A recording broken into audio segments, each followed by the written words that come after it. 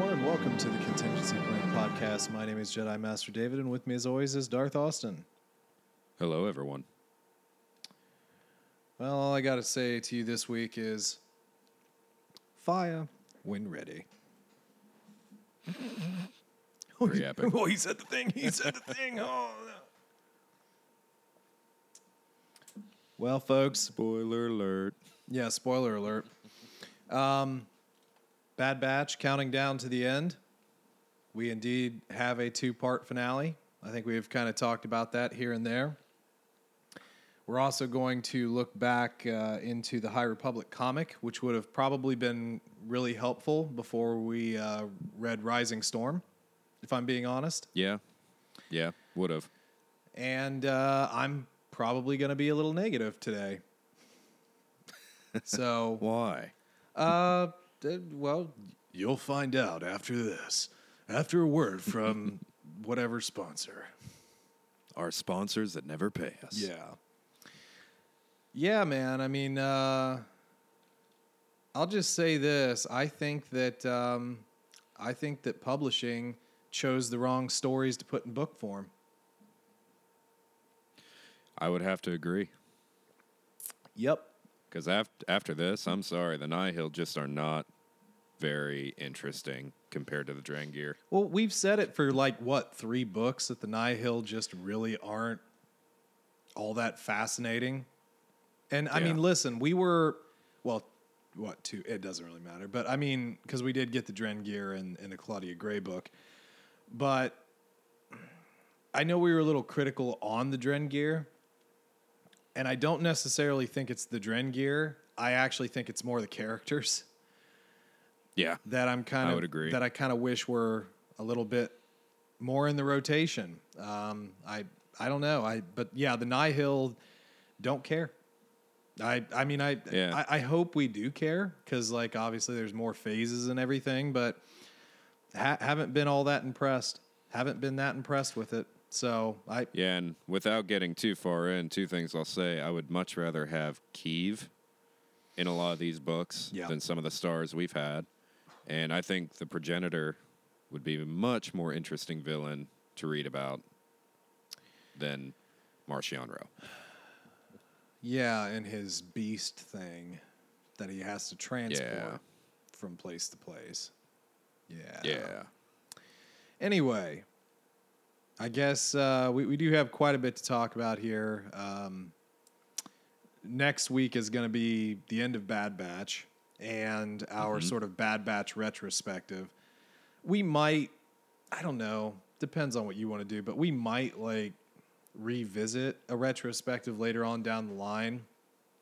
But, we've kind of both been talking about it, sort of needing a little bit of a break, from reading and some of this stuff. I mean, we did do New Jedi Order last week, but and even the comics, kind of need a bit of a break from the War of the Bounty Hunters, I think. So next week's just going to be the show and sort of a retrospective, and then which kind of sucks in a way because then we have, unless we go back into the catalog, we have no shows to talk about for a while.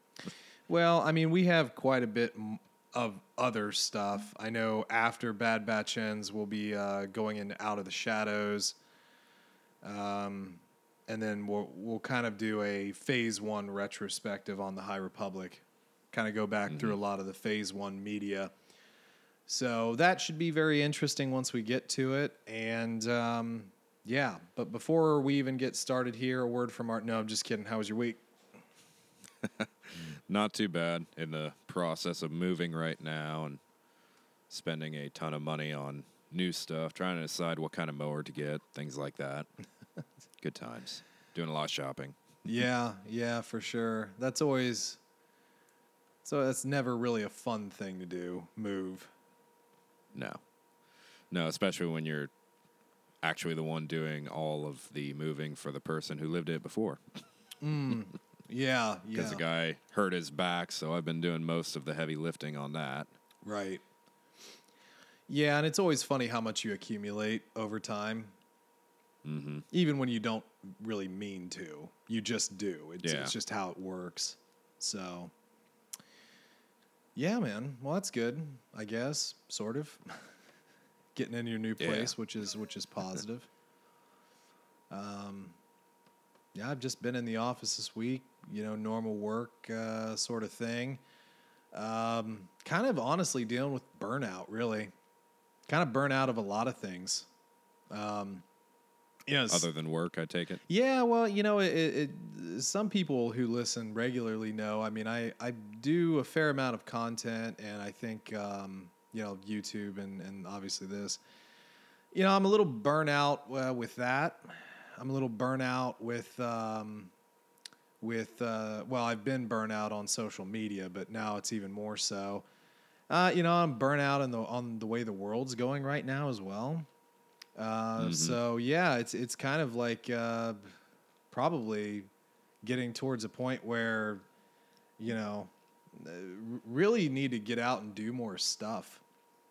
But I think you need to take a long vacation and just leave the country. Where? I mean, the problem is again right now, with the whole, Delta thing going on, not the airline. It's just, it sort of throws things into another sort of tailspin, and who really knows? Yeah. So yeah, a lot of things are just getting old. So definitely looking for some potential new beginnings, I think, and we'll kind of see what that all comes up with. But yeah, it's just kind of been a meh week. Haven't really felt like doing a whole heck of a lot. Yeah, and on that note, I guess we might as well tell everyone we're ending the podcast. We're just done. I think we already tried to say that like a couple of weeks ago or a month ago. Who the heck even knows? Yeah, I mean, the podcast has always been like a good thing, for just me and you to sort of like sit down and talk about various things, and obviously and hope and wait for someone to talk back, which they never do. Yeah, but I mean, again, we've had a lot of episodes, especially recently, where we kind of talk about other things as well in the beginning, and then get into the subject matter. Because really, the rest of Star Wars world universe, it's pretty toxic for the most part. Mm-hmm. I can't remember what was trending recently. There was something that was stupid that was trending in the Star Wars sphere. There were a couple things. What was it? That spaceship hotel thing that they were doing in one of the parks or whatever. And then something about Last Jedi. Who the heck knows? But yeah, I mean, all of that stuff gets old. I mean, it's been old. Are we still really talking about Last Jedi like it matters? Oh yeah, I mean, it pops up all the time. It literally pops up all the time. Like there are people that are just so overly opinionated about it, like it ruined their entire lives. This one movie that it pops up fairly regularly, and again on both sides. Oh, I hate it. No. Well, unpopular opinion, but Last Jedi is like the best movie I've ever seen in my entire life. Any of the other classics, no, they suck. Last Jedi is the best movie ever. So yeah, that stuff pops up all the time. I guess it was probably the same when Phantom Menace came out for a couple years after. We just we didn't have social media about it like that. Yeah. I mean, there was obviously internet and forums and stuff like that, but you didn't have to. And have to is a pretty strong word, but you weren't as inundated with it. It wasn't a normal part of your routine. Let me put it to you that way. So, well, no, back then, I mean, you'd talk to a small group who were also into Star Wars. You'd have your discussion, and that'd be kind of the end of it. You wouldn't just keep going back to that subject day in, day out. With social media, you kind of have that option, and it's infuriating in a way a little bit. Oh, yeah, for sure. But, I mean, that's enough about social media. It's not even really worth the time it takes to talk about it, in all honesty. Right. It's funny, we always talk about how social media gets us down, but I never think we get to the point where it's like, oh, yeah, that made my day. That made my day better.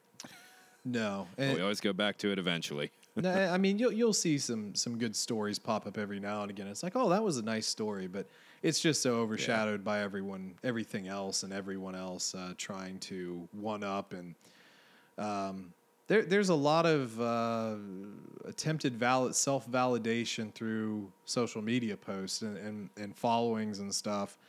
I see a lot of people run some pretty sensationalism type, videos, content, whatever, because it might gather them a couple more followers, 100,000 followers, whatever.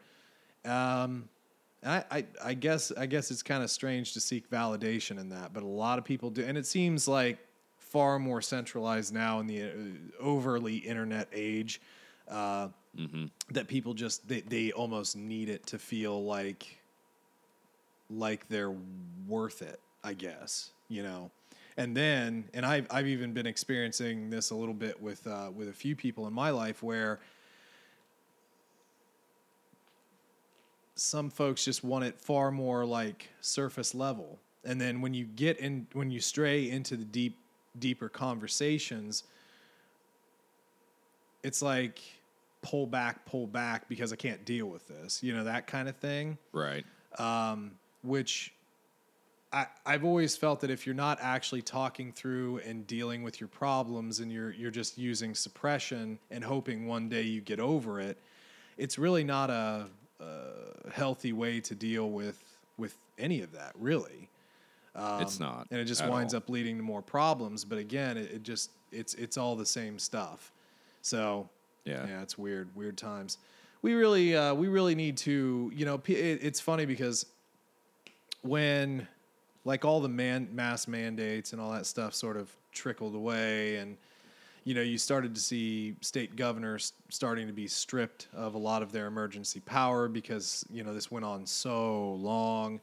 And again, we're not advocating one way or the other, by the way. It's just it is the actual reality of the situation that this has caused so much discord, no matter what you believe, that it's all just became anger. And when that all lifted, people started maneuvering out, like me and you went and saw a baseball game a few weeks ago now. And it was pretty packed, and people were enjoying themselves. Yeah. They were feeling a little bit more alive again. And now there are so many places that are trying to reinstitute mask wearing despite being vaccinated and all that stuff. Again, we're not talking about, this isn't opinion stuff. We're not talking about science or facts or anything. It's a fact that it's happening. And that's really bringing forth a lot of that anger again. It's just very hard to deal with. And then again, where anger comes, more sensationalism and Twitter fights happen. So yeah, and I think a lot of people are at the point where the idea of having to wear masks again, regardless of if it's needed, it infuriates them. They thought it was done, and they're just worn out. Well, there comes a point where I hate to say it, you just stop caring whether it's helpful or not. And I think a lot of people are there right now. Yeah, well, I think most people individually, they definitely want to, do the right thing, even if it's for strangers and stuff. There's some people that don't, obviously, but yeah, it's just difficult, and I think we're all really, really, really feeling that. So I don't know. That was depressing. So anyway, back to Star Wars. Yeah, back to Star Wars. So what did you want to discuss first? Do you want to go over Bad Batch, or you want to start on the comics? I definitely want to do Bad Batch. It's okay. Going to be a bit more positive, I think, for us. So, episode 15, Return to Kamino. One last time. Yeah, one last time. No reason to go back there. Well, and we had talked a little bit in previous episodes about, what was the game with the Battle of Kamino in it? That was Battlefront. It was either Battlefront 1 or 2, the originals, not the new ones. Well, I think it was 2. Well, they don't need to have much of a battle. It was destroyed. Yeah. Oops, did that spoil the entire episode for you? Oh, no. Yeah, no, it went down a little differently in the game. They changed things up a bit. Yeah, quite a bit. Well, I'm sure that throughout this week we'll have Dave Filoni ruin canon again. You know that. I think we'll get the Bad Batch in Battlefront 2 as playable characters. Dude, is anybody still playing Battlefront 2? I don't know. I haven't played but it. I would probably go back to it just for that, honestly. Yeah, I haven't played it in a long time. I mean, it was an interesting game when it came out. It was fun, aside from the loot box system, which they did eventually get rid of, you know, because the whole pay to play thing was so strong. And EA is just they've always been like that. I already said, I think we talked about this a long time ago too, because like I used to be a Madden guy. You know, I like Madden. But buying a game every year that progressively just increases in price for the sake of a roster, and literally, like, sometimes it even... That's all you're paying for. Well, sometimes it even gets worse. Like, they take away more things. Like, the old franchise modes, like, way back in the day were so involved. Like, you were structuring the prices of a hot dog, you know, and, like, what sponsors were here and there in the stadium. And that was... You know, I mean, obviously that's really in depth, and not a lot of people probably really cared. But you know, it was interesting for me. But you know, with Madden, it's literally just like a roster update anymore. There's really not much in the way of graphical update or play update, and sometimes you get so many people that complain about the play and the way things control and the look of it that it's like, well, you're not advancing anything at all. You're just adding different names to different jerseys and like restructuring assets. Yeah, I think Ultimate Team kind of got a little too much attention, honestly, and the actual gameplay was ignored because I found myself on the last Madden game I had focusing solely on Ultimate Team just to get better players, but then you're not really playing the game. You're doing these little stupid challenges to get points, to unlock new characters, and by the time you get a good team together, I was just so burnt out. Yeah. I played like 3 games online, got destroyed by people who paid to win, and it just wasn't fun. Yeah, and again, that's classic EA where, you know, you grind like we used to in video games to unlock things and secrets and all that stuff. And now it's just more, well, I don't know if I want to say now, because that definitely has been getting so much blowback, but it really is like an EA thing to just microtransaction you to death. It's literally the mobile game mentality. It is. I mean, you remember Angry Birds, right? I think it's still around, obviously, but like the original game, you paid 99 cents for it, and you had the game. Well, that game's no longer there. It's not supported. It's totally deleted, and you have to buy this new game. And I want to say it's not been recently. It's probably been a few years ago now. I actually re-downloaded the new game just to say, hey, what's it look like? And it's not very fun. Really? No, it wasn't very... They stripped it away and you have to pay for it? Or? Well, no, there are a lot of potential for microtransactions, or at least there was at the time. But it just, I don't know, it just didn't feel like fun anymore. The old one was like a real challenge, and like getting like 3 stars was a big deal. And like every one of these, I got 3 stars. Every single time it's 3 stars, 3 stars, 3 stars. Here's a chest of crap that you don't care about. You know what I mean? So yeah, those sort of games just I don't understand. Yeah, EA's always been bad about that. I'm actually shocked that they didn't do that with the Mass Effect trilogy when that came out, which I did get, and they didn't. Yeah. They gave you every bit of content.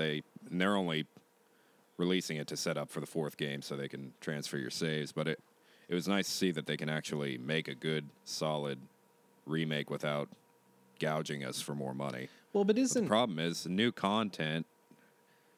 It's always microtransactions. Yeah, well, I was just going to ask, because, like, isn't Mass Effect kind of like an older IP, though? Like, it's not like a new IP. It was from 360 days. Yeah, They had a game come out for the Xbox One, I think, when it first came out, and PS4, obviously.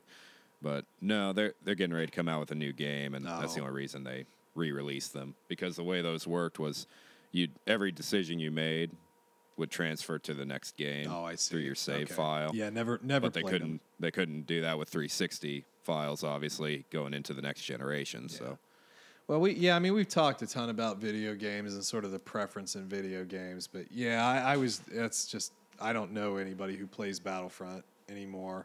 Yeah. It was, I mean, it was a good game when it came out. I thought it was. I think it took a lot of heat. I actually think it took more heat than it deserved because, I mean, the story was short. It was a good story, but it was really short. But the thing for that was playing these large-scale multiplayer campaigns, which were pretty epic, for the couple that they had. They didn't have a ton, but, I mean, just online play was pretty fun, at least I thought.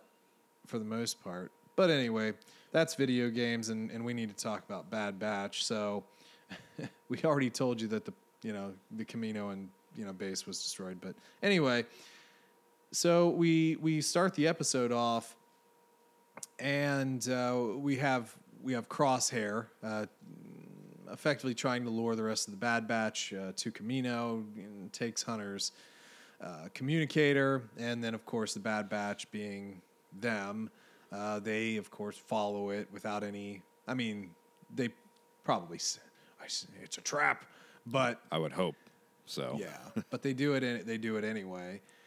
And I think probably one of the more interesting things here is that we always had this whole conversation about Crosshair and would he turn back? Would they help him and everything? And I think, at least for me, the fun thing about this episode was really peeling back a little bit more of the onion on Crosshair. And we do get a revelation a little bit later in the episode, which is he doesn't have his inhibitor chip anymore. He got rid of it a while ago. Now, I didn't say how long ago, but would you venture to say it's pre-Order 66, post-Order 66? That's the question. Right. Yeah, and because that's where we get into moral issues. Yeah, with him. That is indeed the question, for sure. Yeah.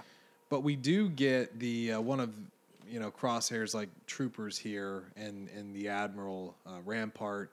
You can very clearly tell that they're still suspicious of all the clones, and Kamino here is basically bereft of clones. There's no clones here. The Kaminoans have been shipped off-world. They're basically stripping the facility down.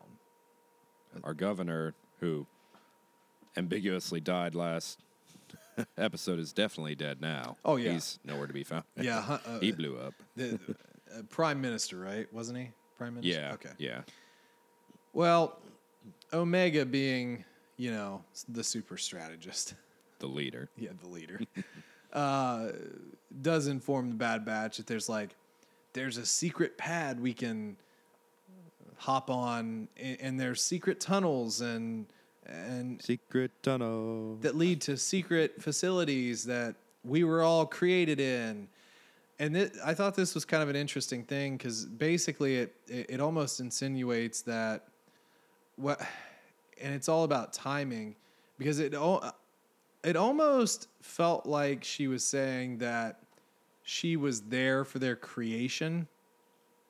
Mm-hmm. Which kind of messes with timelines a little bit. That's a bit odd for me. Well, I feel like that's probably not the intent, really, but it did kind of seem a little bit odd to me. Mm-hmm. But they were all essentially created in the same lab. They don't expound upon that.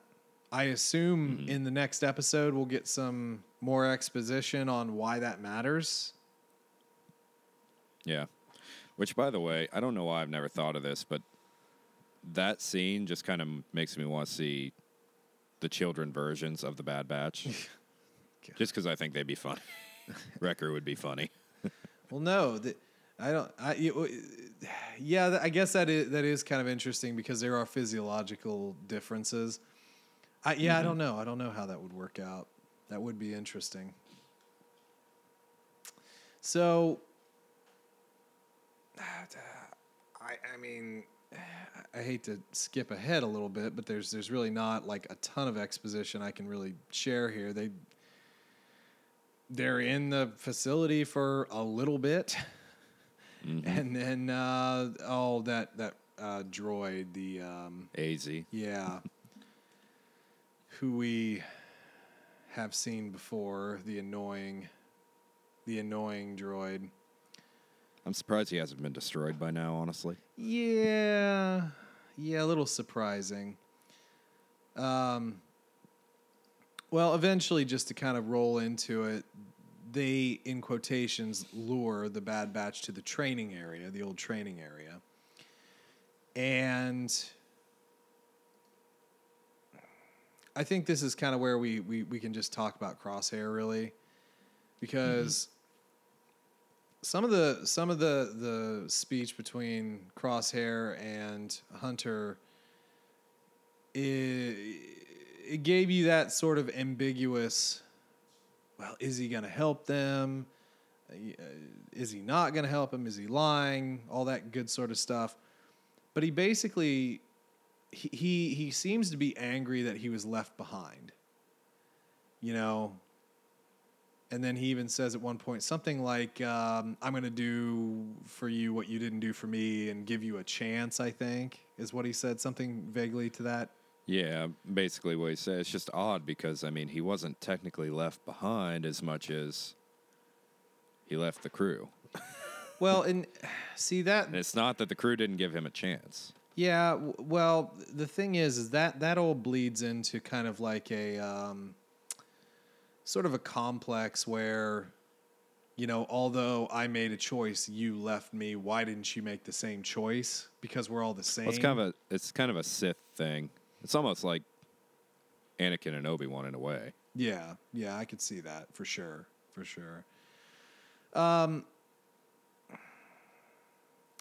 But he what was it? I think Tech was the one who noticed those stupid little mirror things that he shot off of. Yeah. So Crosshair basically asked him to join me, and we can rule the Empire side by side. Darth Crosshair. But obviously Hunter, I don't remember exactly what he said, but something to the effect of like, you know, you don't really know who we are type of deal, something like that. Yeah. But Crosshair does shoot his troops, so there you go, using his mirrors of death. I'm sorry, that was kind of epic. I mean, no, it wasn't bad. It was just it still just sort of seems kind of corny. It's extremely corny, and I love it. Yeah, I don't know. It's bad old Western. Right. Well, Crosshair does try and order the TK units to stand down, and at this point they're not listening to him. So that's when he does his mirror trick. And he and Hunter sort of fight a little bit. I actually kind of enjoyed the sort of little fight sequence, and then Omega unleashing the training droids. Thinking she was helping. Yeah, thinking. It's like, you didn't really think this out too much, did you? No. But the sort of sequence here, even though it's a very small scale thing, I don't know. I thought it was kind of neat. It was kind of a neat little adventure, I suppose. Yeah, it's kind of cool to see Crosshair kind of rejoin the team for a split second too to defend themselves.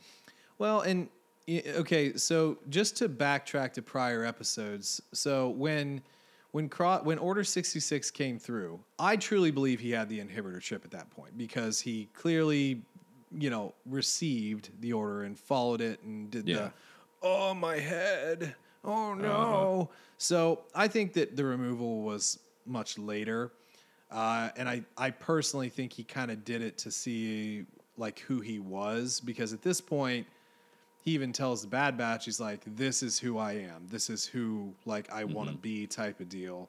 So he is for the Empire, essentially. I mean, he did just kill some of his troops again. So maybe he's not, but he kind of has this power. Yeah, he kind of has this superiority complex a little bit.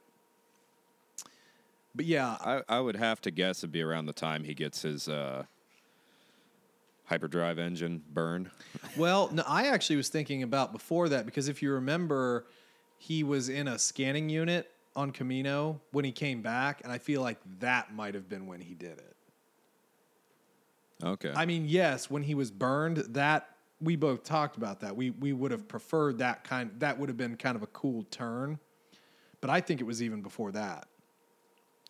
You know, how far along was it when he had his little troop that he was given and he kills the one for disobeying?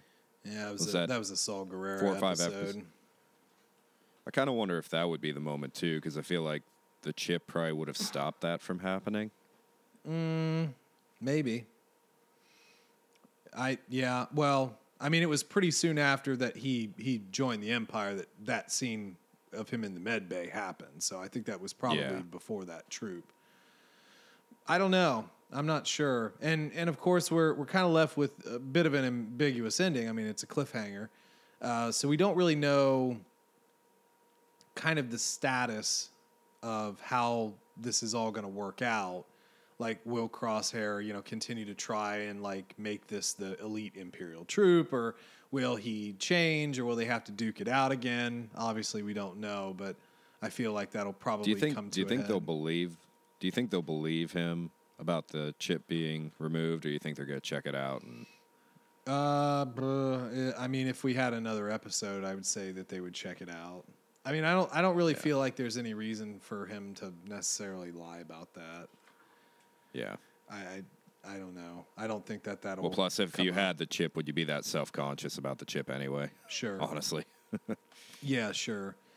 So we'll have to see. And we had sort of had some thoughts about, somebody sacrificing themselves. I think that, if it follows like standard tropes, you would have to say redemption arc for Crosshair. Yeah, I mean, you could do the redemption arc where like maybe Hunter is killed. It's like, it's your troop now. No, if Hunter gets killed, then Omega's putting on a little headband and taking over. Yeah. I don't know. I don't know what will happen with that, but I always said that I don't mind him coming back into the fold. It makes more sense. But we'll see. Now, as this fight is going on and kind of coming to its conclusion, the Empire, with their 2 Star Destroyers, does open fire on the facility, effectively destroying old video games. And, that's basically the end of, this Kamino and facility. Who knows? I mean, there could be more. And we're also left to wonder what happened to the Bad Batch, because they were... The last we see of them where they're running back into the facility that just gets razed to the ground, essentially. Razed to the sea. And they have no... And they... Well, yeah. But, I mean, they have no way to use that monolith system to get back to their ship. Maybe. And how far away is that facility from anything else? Can only swim so long. Yeah, for sure. I mean, there will be something. Let's face it. Yeah. There will be like an extra ship or something we can ride. My guess is space whale. I don't know. Something will happen. My guess is Gregor and Sid will probably come to the rescue. Maybe. Which coincidentally, what did you think about Gregor just sort of being passed off at the beginning of the episode? It's like, we just left him with Sid. She wasn't too happy. Yeah, I don't know. I was kind of expecting to see more of him this episode. It's a bit disappointing, to be honest. Yeah, and it kind of brings up the another point here is that the whole time Omega was supposed to have been like going to the ship to contact Rex, and she clearly didn't do that. So I don't know. We'll see if it's a pickup or if there's maybe some other something that they can do. But I don't know. We'll see. Yeah. I suppose our scientist who's friends with Omega could have escaped and finds a water vehicle to rescue them. Maybe. Oh, one other thing that I did enjoy, Omega finally got to use her bow. Yes. I mean... And she did it well. Granted, she only took out a few of these training droids, but still, it was cool. I like it. Yeah. That bow's awesome. The bow is cool. It looks cool, but really impractical close range, but still. Well, yeah, I guess. I wonder if they're setting her up as the replacement for Crosshair, and that just kind of solidifies that he's going to sacrifice himself. Because you got to have a sniper in the group. I mean, I think you had it more on the nose in the beginning that she's more like Hunter's replacement than anything else. Yeah. Because she's clearly a little bit more leader, I guess, driven. She definitely knows more than most of the other Bad Batch. Yeah. So. Another thing I wanted to point out here, because people have gone so nuts over it, and we've been critical at times because there was an episode or two where the artwork was a bit sketchy, but what did you think about the look of the episode? And I guess more specifically, probably what I assume people will talk about is this final scene of destroying Kamino. I thought the final scene was pretty epic. Both music and visuals were amazing on that. For some reason, one of my favorite parts is when they showed the fire hitting the legs underwater. I thought that was a really cool effect for that. I thought the animation style was pretty decent. I enjoyed it, especially like when they're just getting onto the planet and they're outside in the rain. Right. Omega looked really good. They actually put a lot of effort into her. Well, her hair actually got damp and like was floppy and everything. It actually acted like hair instead of a helmet. I mean, it's still anime hair, but it. Yeah. But yes, I agree. I think that the rain effect was good. The water effect, the explosions and everything. Yeah, I thought that it looked really good. And I mean, it was really only like one episode that we complained about, and it was just some background textures, And it was just me, or did the training bots look way better this time? Yeah, I don't even remember them from the first time we saw them. I kind of like to pull them up. First episode, we saw them in this one side by side and compare them, but it just seemed like they put a lot more effort into the visuals this episode. Yeah, and well, I mean, it is a finale, and if there's one thing we know about Dave, he sure does love a finale. Yeah, and also we were number 3 in the queue. True. This week. Yeah, it moved up a little bit in the banner queue on Disney Plus, so that was a positive, I suppose. So anyway, pretty decent episode, I would have to say, overall. Yeah, good cliffhanger for a part 1. Yeah, and I'll be interested to see where they take the rest of this. Honestly, the episode seemed so short to me. I didn't check the timestamp when all was said and done. It cut to black. I'm like, do we still have a few minutes? Yeah, I know. Is something gonna happen? Nope. Dave Filoni, never mind. Yeah, no, I had the same thought too. It's like, is there more? Oh, nope, it's done. That was it. So there we go. Well, guess let's roll comics. 'Tis time for issue 6 of High Republic. Yeah, so issue 6 and 7 of High Republic. Probably the coolest cover out of all of them so far. 7? No, 6. I didn't really care for 6.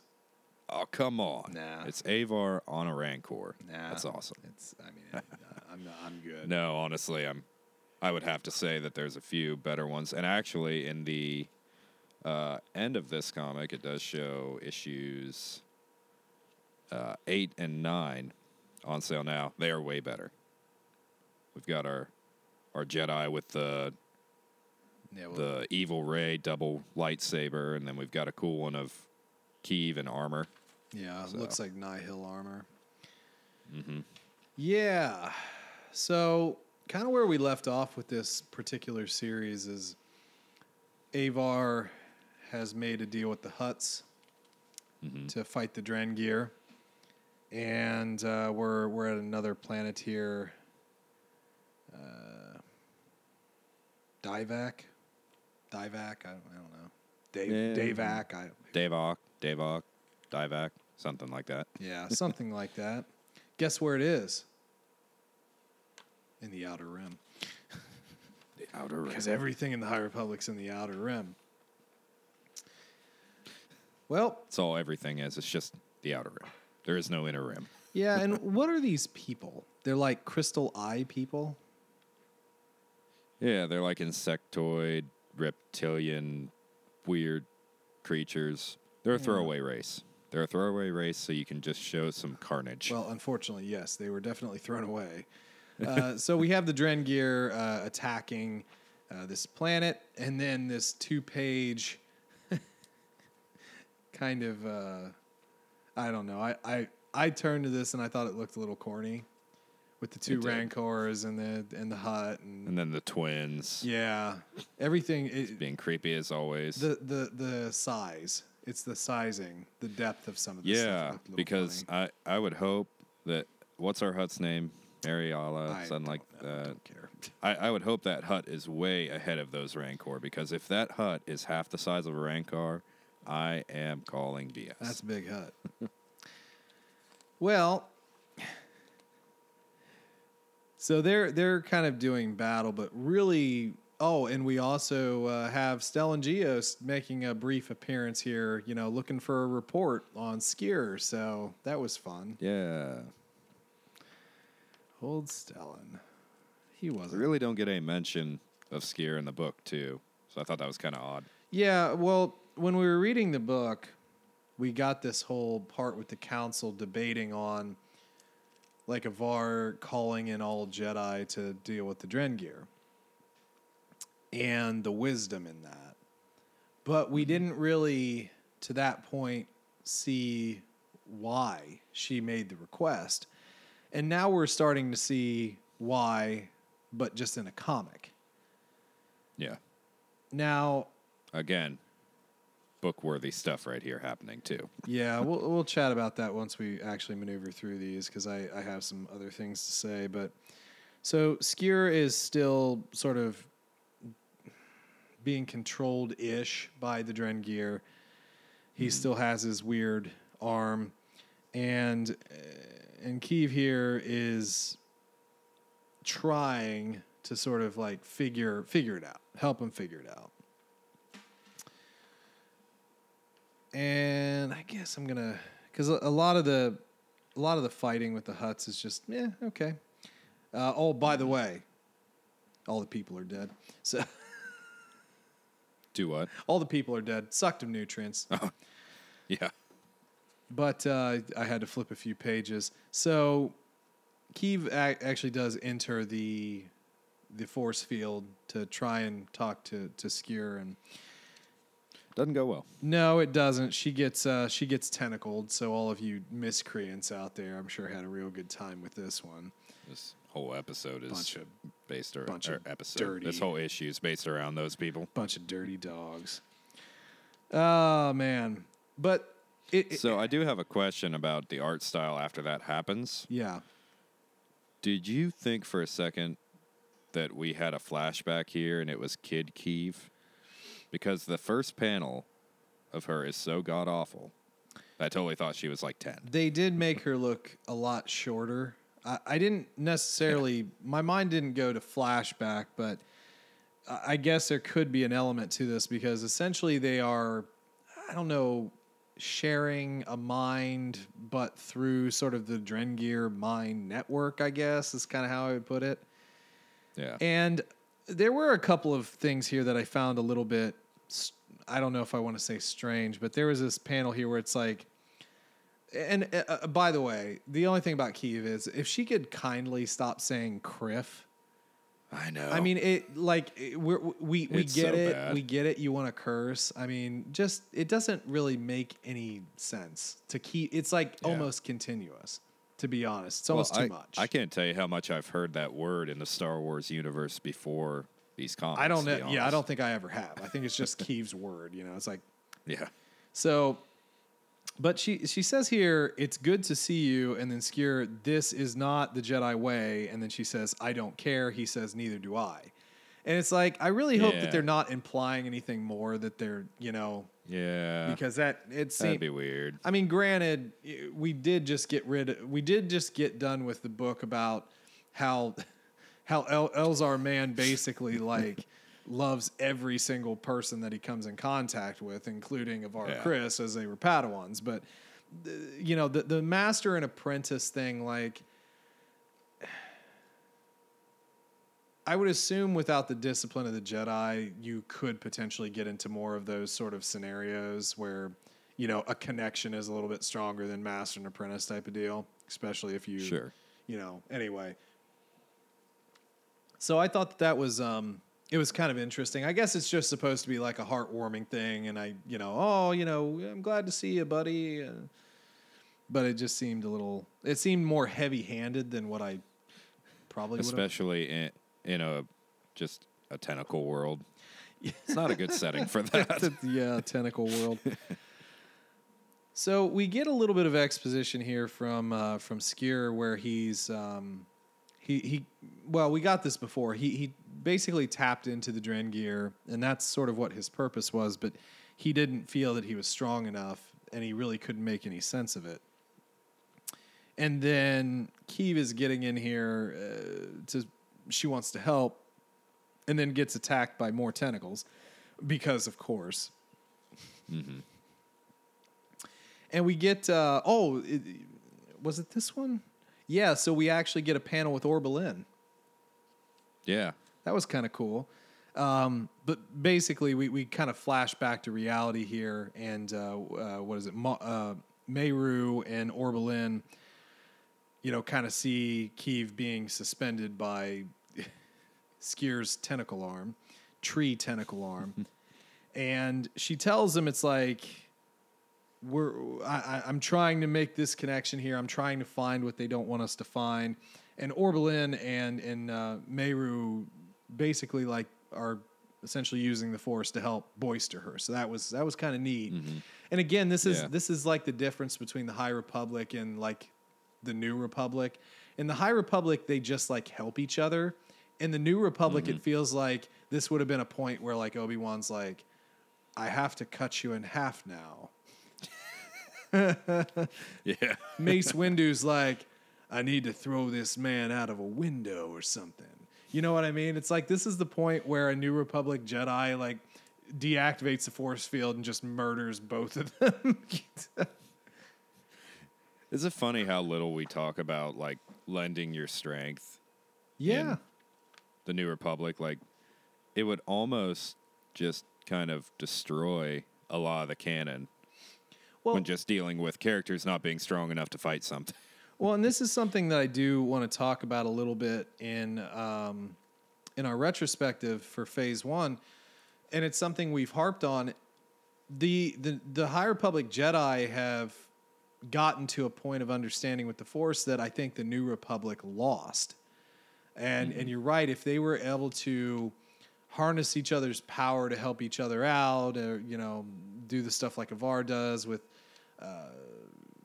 the song. Yeah, the song, where she's able to help control an entire fleet of ships. I don't necessarily know that Palpatine would have been as successful if he would be successful at all. Well, isn't it also funny that the only time we really get this happening is in Rise of Skywalker? No, you mean like the life all the Jedi that have, with all the Jedi who have passed on into the Force already, which you would assume give them some form of enlightenment that, I mean, High Republic Jedi just already had in life. Well, I mean, it would have been better if they had actually shown the Force ghosts, like actually helping. Yeah. But of course, JJ couldn't do that. I mean, just set up a few lens flares. Why don't you? They would have had to pay too many actors and actresses for that. Oh, you could just CGI it. There is somebody who did. I'm sure you got pay likeness though. Well, who cares? I mean, whatever. These are such big budget movies, but there was a guy on YouTube that actually did superimpose Force ghosts into that scene, and the one that I watched recently was like a couple. So it was like Anakin, old Obi-Wan, Luke, and I don't know. There were like 5 or 6 of them, maybe Mace Windu. But like no, I want to see like Ahsoka and everything. Right, sure, and that makes sense. There was a bit of news. So you remember, obviously, the Mandalorian when Luke shows up, and we talked about his face, the CGI'd face. Yeah. So there was a guy on YouTube who actually like did it way better, and Lucasfilm. Oh, I did see that. They hired the guy, and it really. Yeah, I mean, some person made a YouTube video that was better than the cut of a highly publicized and expensive TV show on Disney Plus, that guy with a YouTube channel did a better job. I mean, that's embarrassing. It is. And honestly, I can't think of any other way for Disney to handle it but to hire him and just admit, like, hey, this guy's better. That's the smart good talent. Yeah, that's the smart thing to do. So, how would you like to be the guys that were on that project and did Luke and Mandalorian, and then this guy comes into the office like, hey, I'm your replacement? Yeah, for sure. Well, anyway, back into the comic, we get the great progenitor, who I guess is the heart of the Drengir. So now we potentially, it seems like, have a goal. Because that was kind of one of the things we talked about the Drengir. It's like we can't really kill them. The ancient Sith imprisoned them with statues. So what do? Well, there's a great progenitor, and it seems like if maybe we kill this great progenitor, I mean, how? Who knows? But maybe if we kill this great progenitor, then all the Drengir are done. Conceivably. A little bit more exciting than dealing with the Nihil, right? Oh, 100%. Well, finally, we snap back to reality as Skier rips off his own tree arm. So that's cool. By the way, we have the absolute worst panel I've ever seen. Are you talking when they're being dragged along? Yes. Yeah. Yes. Yeah, that got anime real quick. Keeve's teeth all basically go to what was the show with the Fairly Odd Parents, the Timmy. Yeah. He had the one tooth thing. Yeah. That was a bad panel. It's a goofy panel. That's like for adventures, not this one. Right. So anyway, Keeve is able to figure out the planet's name, where this great progenitor is located. And it's carved into her bracer. Yeah. Yeah. Mulita. And they're like, we don't have a planet like that. Oh wait, yes we do. It's in the unknown regions. That was like a really quick turnaround. It's like there's no planet around here. Yeah. Oh, but wait, I got it. Just had to move this smudge of dust. And I love how, like, the Hutt's giving exposition about that as they're fighting. Like, oh yeah, that was the days of the Nightmare Conjunction. Which, by the way, what's that? You know what? That's actually a good call because I was going to look that up. It sounded familiar, but it probably isn't. I'm going to look it up. There is an article on it. You see, we're the detail guys. Yeah. We know this, but we also have to look it up. Okay.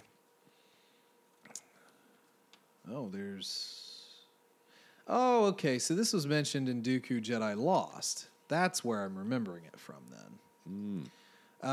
There's not much on it, really. So it's new. It's not anything recent.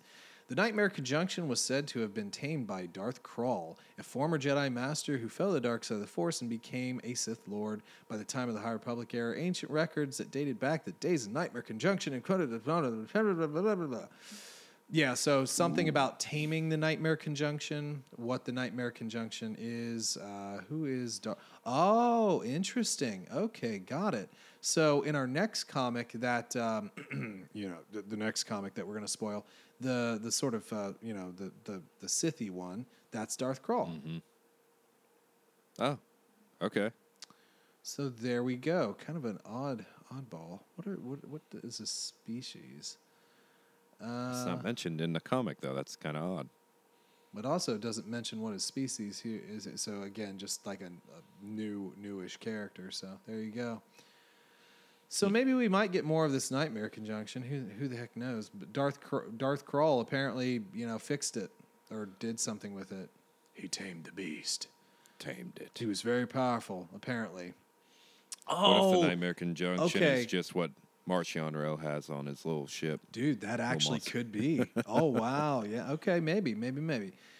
His lightsaber, Krall's lightsaber, that was a lightsaber from the Bogan collection. Remember that? Ooh, yeah.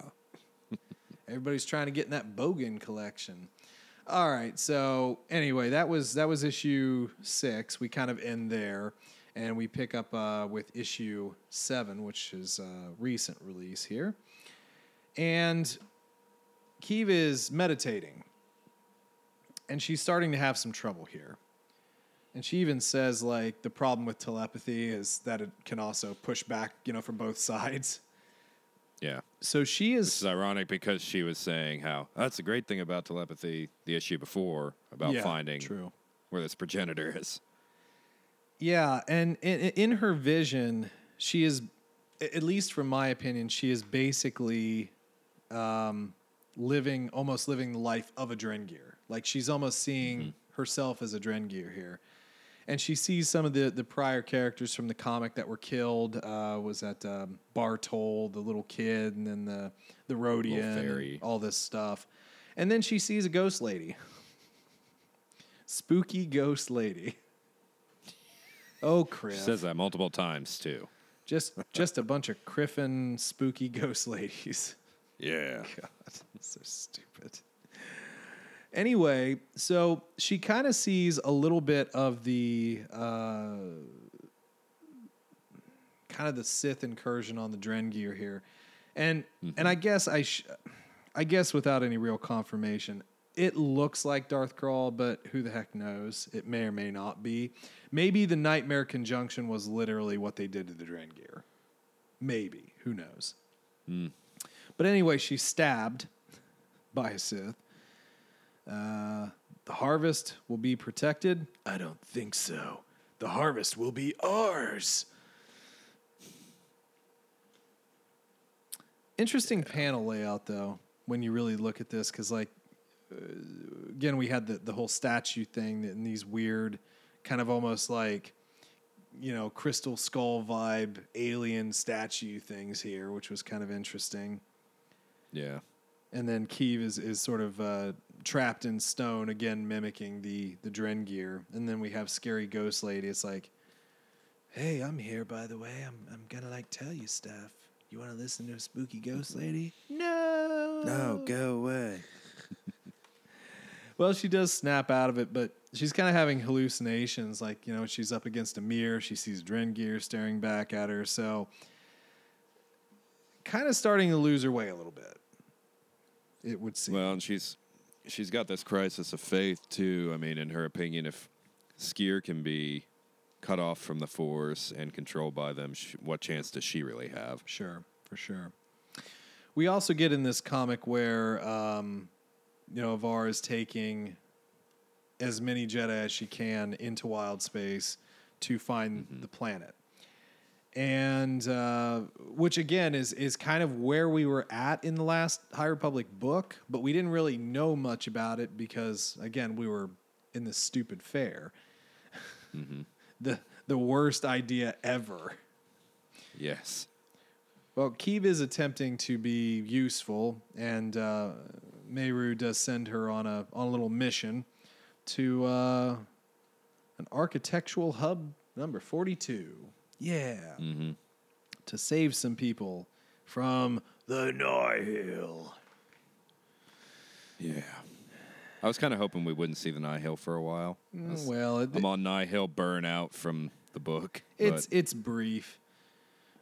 I did think it was kind of funny. This guy, he's like, gladly, my storm. Do they ever say that in the books? It felt really weird. It's like, my storm, like my lord. It just seemed kind of too formal for the Nihil for me. Yeah, it kind of did. And no, I don't think they say that in the books. Oh, by the way, Kiev gets bonked on the head. Just a gentle bonk. Yeah. It's kind of dumb. I thought it was dumb. And again, I don't mean to be overly critical, but like this Nihil just comes down and gently bonks her on the head. Doesn't even knock her out. You bonked me. Yeah, kind of weird. Why did you do that? That freaking hurt. That Criffin hurt. Why didn't you hit me hard enough to knock me out? I don't want to feel this. Yes. Well, anyway, she's rescued by Creepy spooky ghost lady. What was her name? Orla Jareni. Orla Jareni. We've heard that before. That name sounds crazy familiar. Let me look it up. Because, again, we're the detail guys. That should be a T-shirt. Just for us, though, not for anybody else. Because they're not the detail guys. Orla Jareni. Okay. Umbaran. Okay, makes sense. Really packing in the Umbarans recently. Mm-hmm. Operating independently. Jenny Padawan of Lorette Savarel. I don't know who that is. Involved in some crisis. Board a vessel, trip to Starlight Beacon. Yeah, we've read about this. We've read about this person. And now I'm forgetting, what book was this from? Was this from the Claudia Gray book? Has to be, right? She was probably mentioned in the Great Disaster. No, I don't think it was in that. I think it was later. I'm pretty sure we read about her in the book and we're just forgetting. I think she was like a main character in the book. Yes, she was on the station. Yeah, Orla Jareni. That's why we remember her, because she was in the Claudia Gray book. Detail, guys. Yeah, you remember she left to become a way seeker because she was kind of the one that was wavering. I think we both enjoyed the character, but she's. So there you go. Scary Ghost Lady is actually a Jedi that Keeve probably should have known about. We definitely need to reread everything before we do our retrospective of Phase 1. No, I'm good. I don't want to do that. Really? I don't want to do that, but I just feel like I should. It's too much. It's too much for me. I mean, we probably should, especially like the earlier books. But yeah. So there she was in Claudia Gray book. So it's actually kind of cool to see her. But yeah, you mentioned the dark ray lightsaber. Mm-hmm. Which is like impossible to hold. got. Yeah. And the most awkward thing ever, you can't spin it around in your hand. I feel like even deflecting anything would just be really difficult. Yeah, it doesn't make a lot of sense as a practical weapon. Why is it so uncommon just to have a dual wield Jedi who can put both lightsabers together and form a staff? Why isn't that more popular? Yeah. I mean, I could see that. I mean, granted, Keeve, I don't think she always use. Yeah, I think hers is one piece, I guess. She doesn't always use, obviously, both blades. Yeah. I don't know, like, double-bladed lightsabers were such a big thing for, like, old Republic. And then, I mean, conceivably for Old Republic, because really, I mean, the first time everybody ever creamed over one was Darth Maul. Right. But, I mean, I see the practicality in a double-bladed lightsaber, just not Orla's. It just doesn't make much sense, the design of it. And I know, I never really read up on the reason why they did that particular saber for the Dark Ray vision. Yeah, it did seem kind of odd. It just sort of... I mean, it made sense she had a staff saber, but it never really made sense why they went that route with it. Well, I mean, the thing is like... So a staff saber, but the thing is she never actually had a staff saber. Even her saber at the end, which the first go-round of watching Rise and at the very end, I thought it looked longer, but it really isn't a long saber. It does kind of look like her staff, in a way. I'm sure it's pieces and parts, but wasn't there a mention in one of the books of her working on a way to connect it to her staff or something like that? I don't remember that. And do like almost a spear type saber in a way? I don't have any recollection, but I think that would be stupid. Sorry. Would be. It'd be dumb. Anyway, Orla was essentially on the path here because she kind of felt that there was a Jedi who was losing their way. So kind of interesting, the whole Wayfinder thing. Again, I feel like that would be like stoned in the New Republic era. You want to leave and be a what? Stone them. Shame. Shame. Shame. Push them off the tallest tower. Poor New Republic. She probably is the most fitting to have a white saber, though.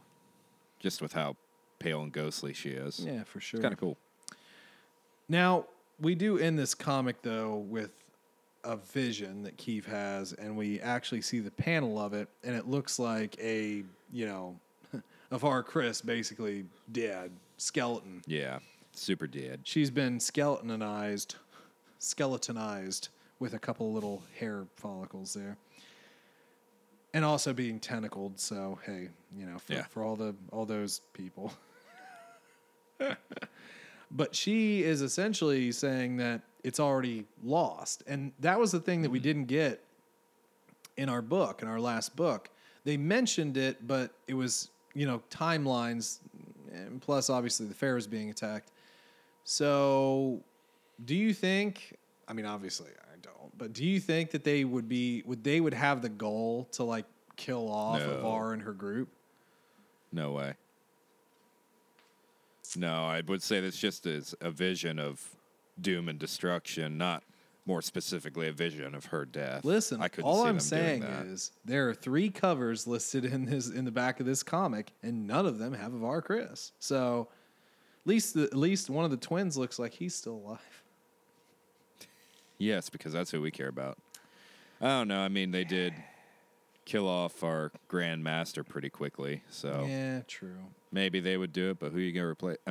For longevity, what characters are strong enough to be main characters? We haven't been too thrilled with Elzar and. I like Elzar. I like Elzar because he's really flawed, and I think you can exploit that if you're smart enough. I think for both of us, it was really Stellan Geos that we were kind of dude, couldn't you have just been a little bit more OP? Be better. He could never replace Avar. You just ever poke him with a stick. It's like, come on, do something better. Right. You can't even hold back Smog. Yeah. He was okay. He just wasn't very good. Anyway, so now I want to talk about the storyline. We obviously sort of talked about it. This storyline deserved to be a book, not a comic. And no offense to comics, it deserves to have a long form book. Well, it needs to be fleshed out. 100%. I want Avar's perspective of what's going on. Mm-hmm. I want Keeve's perspective. And I got to say, and you kind of already said it here though, I think Keeve deserves like a bigger part than just a comic because listen, it is a fact that comic sales are not doing as well across the board as people want them to be. And really, traditionally, comic books are not always the best-selling medium anyway. No.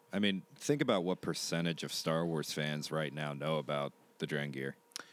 Well, if they read, what is it, Into the Dark? I always forget the name of Claudia Gray's book. Yeah.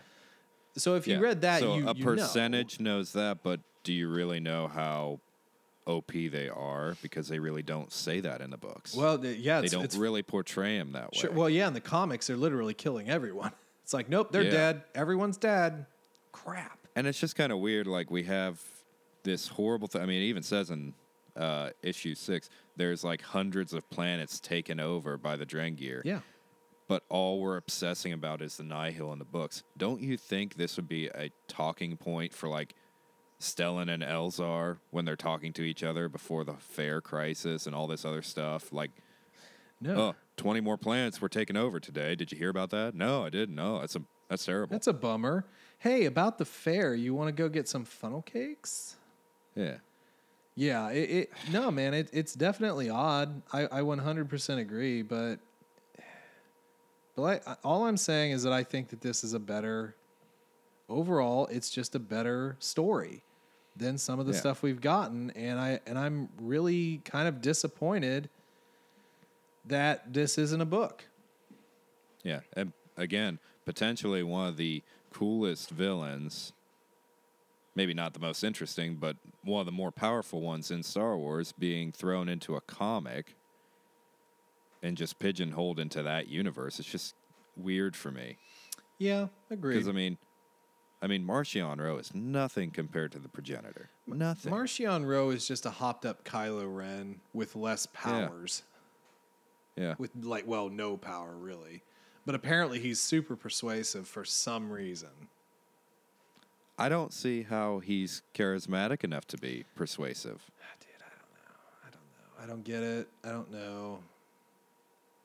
He's just like rolling natural 20s here or something, because I just don't get it. He's just lucky. I win again all the time. Yeah.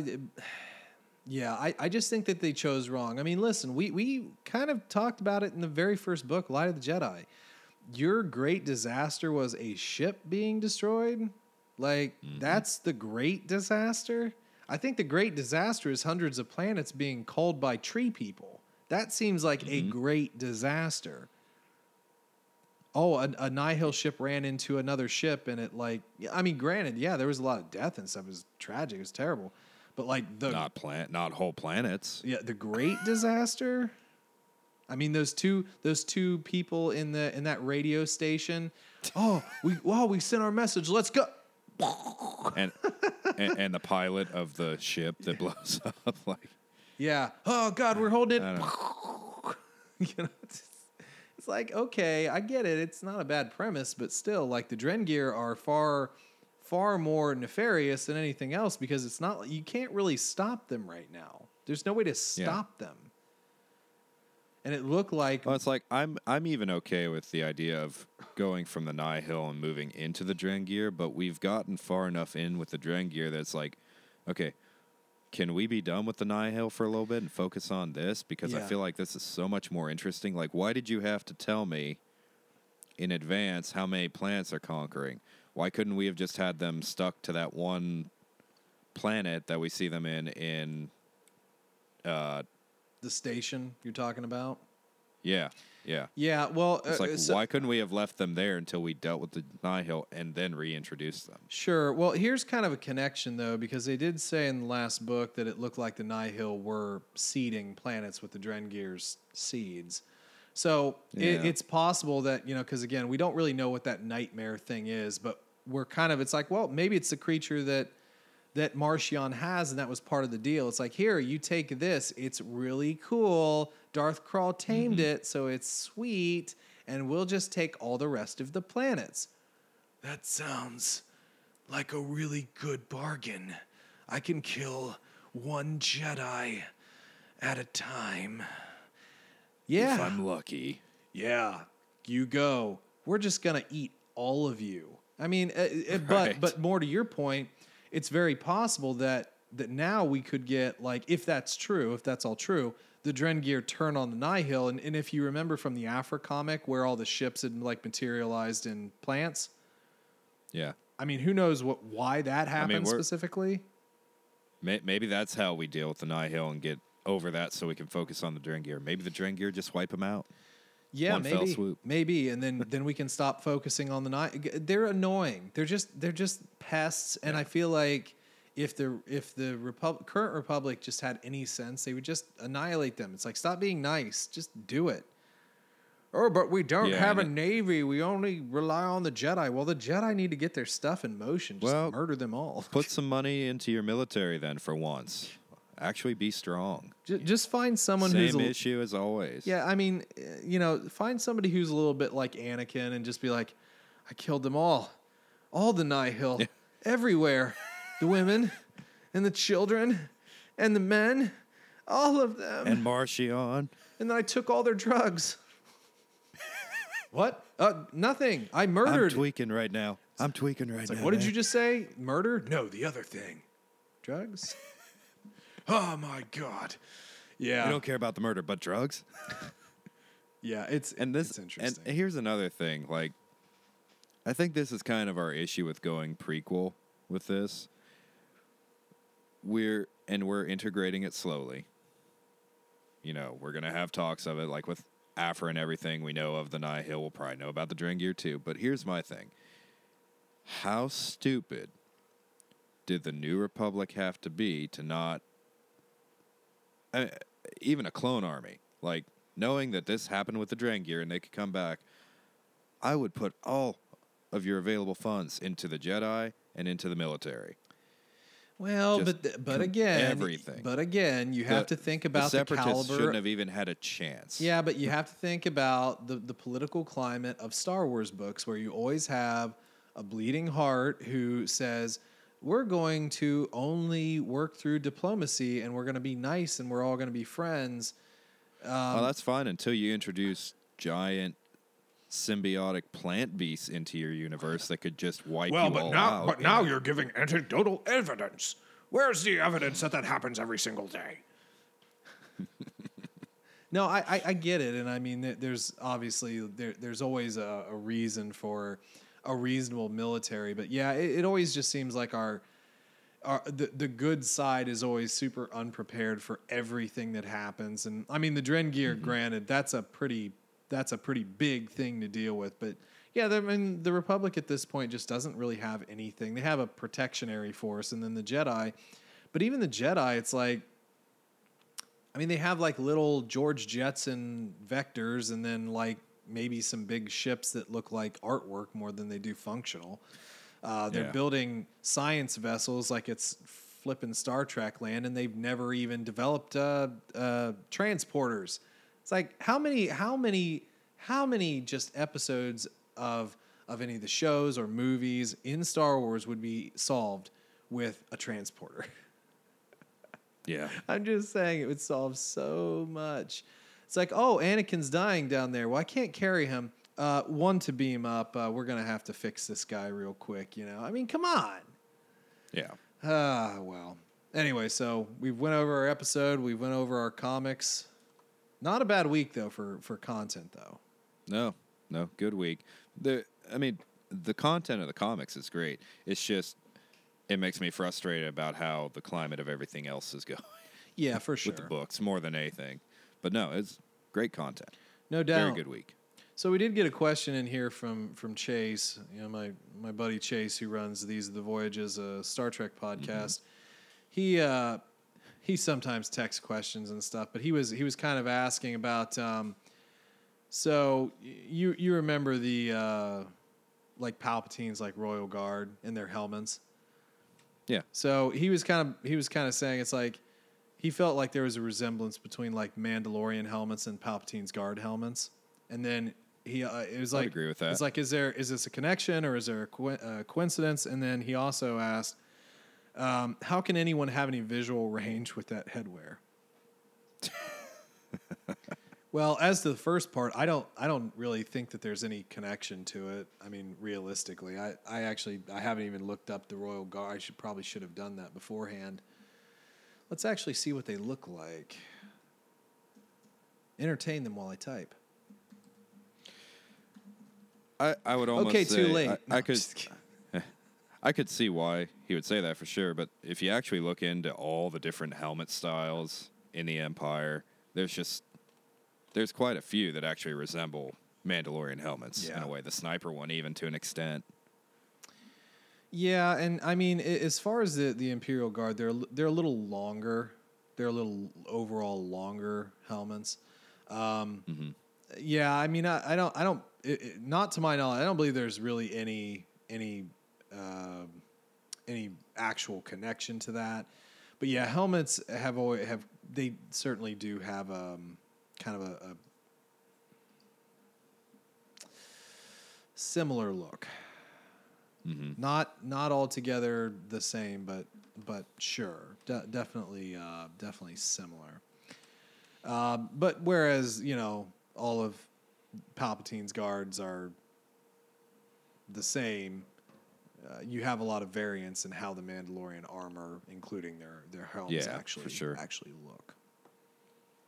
And I guess a little bit more, and I was thinking about this too. So the Senate Guard, which were in blue, I think that was like basically the same costume. So he just took the Senate Guard and dressed them in red. And I was actually trying to see if there was anything special. I think that they were just literally like elite warriors, or supposed to be elite warriors. I don't think that there was anything particularly wicked about them. I'm genetically modified, probably.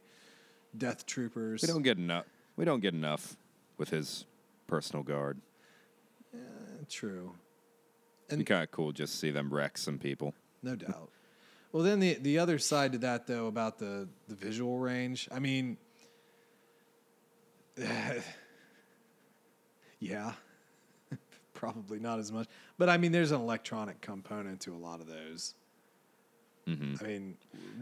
I mean, I would just imagine kind of that there's probably a display inside the helmet. Well, some of them I assume have a display inside. The other ones have like the drop down. eyepiece. I would kind of imagine it be almost an Iron Man thing. That's kind of how I like to imagine it. Yeah, sure. But aside from that, I mean, as far as like the eye slits, they're very reminiscent of like medieval armor, which of course was not built for functionality, it was built for protection. So you wouldn't get a blade to the face or an arrow to the knee. So did you really just go there? I did. I did that specifically. And I had hoped that you wouldn't say anything so that one person would just in the world would be like, ah, and then it would be done. He did the thing. Ah. Yeah. Ah. So, yeah, I'm sure that it's really more of a fashion thing than right. I mean, because maybe that's why we don't see them fight much. Well, I think if it were more practical, everybody's helmet would be like Orbalin's, where it's just like a clear glass sphere. Well, not glass, but like a transparent steel or something like that, so you couldn't like penetrate it, but you had 360 vision. Right. But it wouldn't look as cool unless you were a blob creature like Orbalin. I don't know. Everybody just wearing fish bowls. Right. Well, what else? Anything else we need to chat about this episode? I think I'm out of topics. I think we're good. Okay.